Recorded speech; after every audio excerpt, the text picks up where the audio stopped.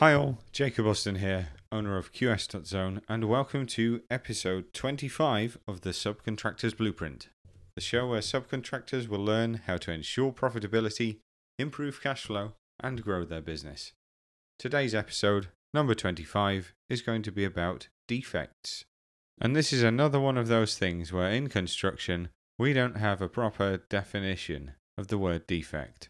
The NEC contract has a definition which says something like a part of the works which is not in accordance with the scope, or part of the designed work which is not in accordance with either applicable law or the accepted design.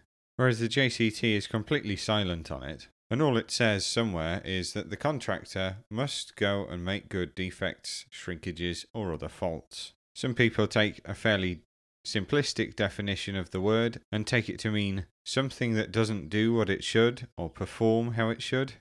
And I would say in broader terms that it is work that doesn't meet either the specification or the standard that was required by the contract due to faults in the work, faults in the materials or design, and deficiencies in quality. And there are two types of defect that get spoken about in the construction industry, which are latent defects and patent defects. So let's first talk about what the difference is between those two things.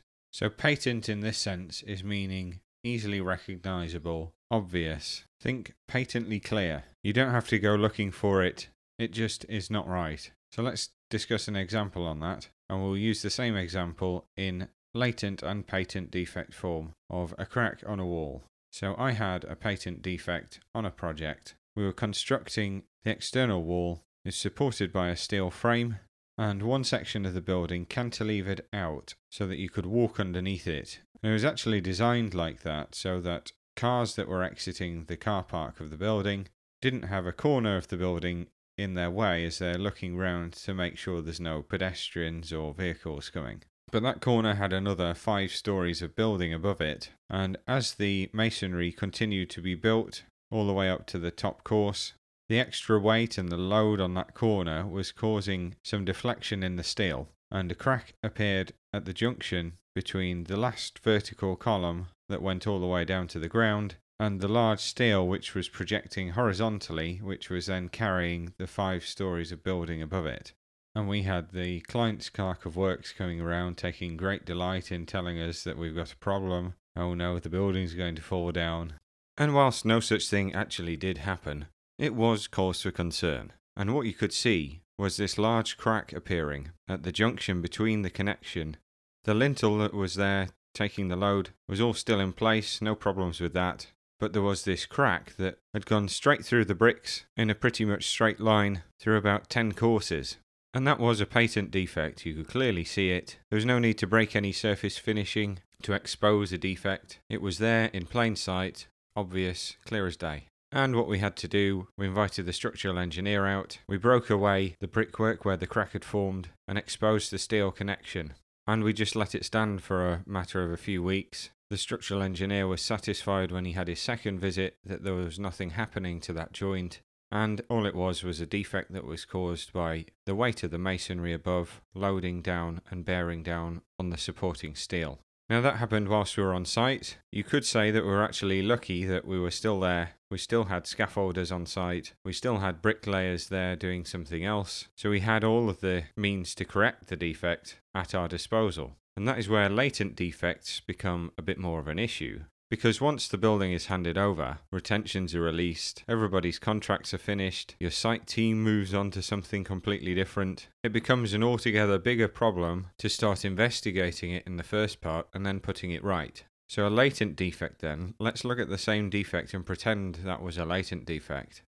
If we'd have handed that building over and there hadn't been that problem, that natural settlement, that deflection has yet to really occur. Then perhaps 6-8 years down the line, a new occupier of the building decides to bring his book collection to his new office and lines the room with a small library of biology textbooks and his 20 years of research, and this creates this massive load that wasn't there before. All of a sudden the building is deflecting and this crack appears. Now, alright, a lot of weight has been added, but let's say that that's within the performance parameters of the floor. So the contractor now has to remobilise to site, bring his structural engineer, pay his trades to provide the access to break open the wall, exposing that steel connection. And this time, let's say, one of the bolts is sheared off, and it must have had a manufacturing defect. But that defect got built in, it wasn't clear and obvious, it didn't manifest until years later. You couldn't have possibly known about it and corrected for it whilst the construction was still happening. And thereby a reasonable inspection that had taken place at handover could never have spotted that, and it's a hidden or dormant problem. There's often not a lot that the client can do about a latent defect. They obviously have that contractual link back to the contractor, and perhaps if the contractor has gone insolvent, they've asked for collateral warranty, which provides a third-party link back to, say, the designing steelwork contractor, the structural engineer, the architect involved in the scheme.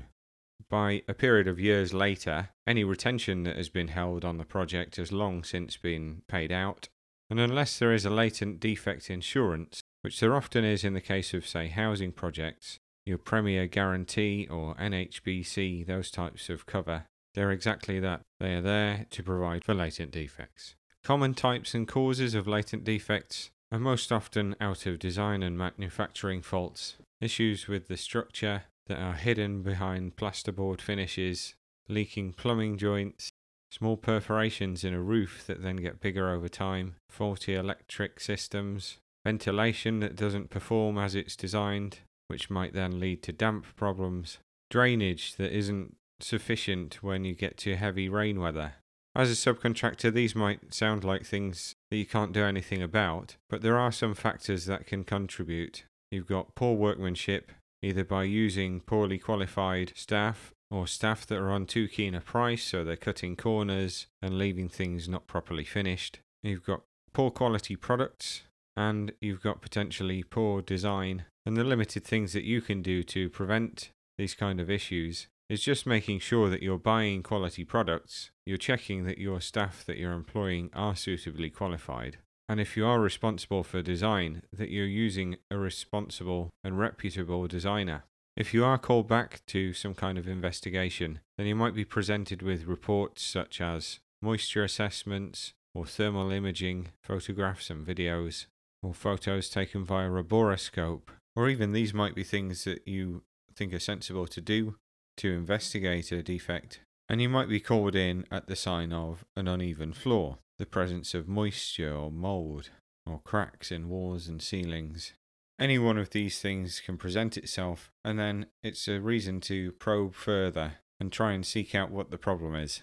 Now, if you get called back to look at a defect, the best thing that you can do is to crack on with it. Acting quickly is an essential preventative measure. You want to see this as a problem that you nip in the bud before it turns into a much larger issue. And as well as doing the obvious in repairing damaged finishings and repairing and reinforcing pieces that have broken, you want to consider whether what you're doing is going to fix the problem long term. And that might mean throwing some money at the problem, but on the flip side of that, if it prevents it from turning into a larger problem, or prevents it from reoccurring and you revisiting and putting it right again in the future, then that is potentially the best thing to do.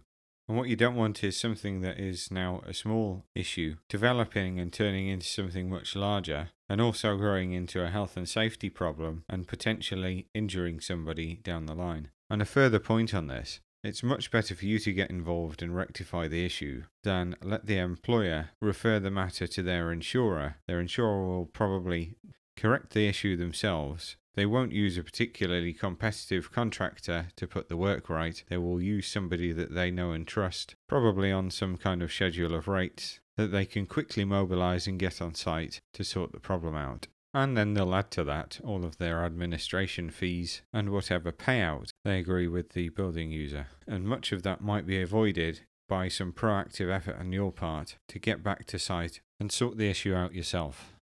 Now going back to patent defects. These can be defects that are clear and obvious, either during the construction of the building itself, or that crop up within the defects liability period. And the whole point of that period is that it's reasonably common for the majority of issues within a building to rear their heads within the first year of it being finished. and defects that are found during the defects liability period are dealt with largely the same as we've just discussed for latent defects. The best thing that you can do is be proactive about attending site, identifying what the problem is, discussing with the contractor whether it's your fault or whether it's the fault of some materials that somebody else has provided, or it's somebody else's work that's caused the problem. All of these things are best off done up front, and then the sooner that is rectified, the better it is for everybody.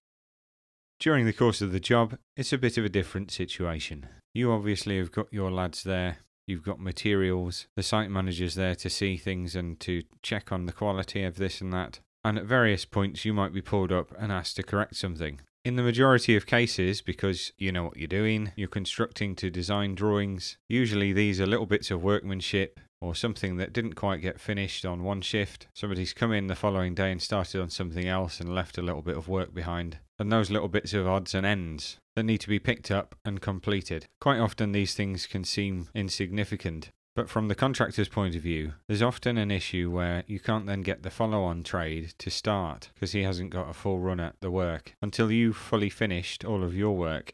And these little bits of small-scale issues, minute defects, this is what your retention is really there for, is to keep some skin in the game for each of the supply chain to make sure they come back and do the right thing and finish off their work. But you occasionally get something really quite significant. Let's say there's a retaining wall, and rather than following the design details for it, which showed an English bond brickwork wall out of Class B engineering bricks, the contractor has gone rogue and built one skin out of 7.5 Newton blockwork and one skin out of engineering bricks. And once the wall is finished and they've backfilled behind the blockwork, you probably wouldn't know anything was wrong. But the issue with that is, when you're building out of English bond, the two skins of brickwork are naturally tied together by the bond, and also a 7.5 Newton block is 1/10 of the strength of a Class B engineering brick. So coupled together, you've got a far, far weaker structure, and it's not likely to perform to the same standards as the original design. Now, in spite of that work being finished, it's a clear defect. It falls short of the standard required by the contract, and the finished wall is of lesser specification than what has been bought. So in this instance, the contractor is able to make an adjustment pending that piece of work being put right. And that adjustment is likely going to be more than the cost of building the wall in the first place, because they're now in a situation where not only have they got to build the wall again,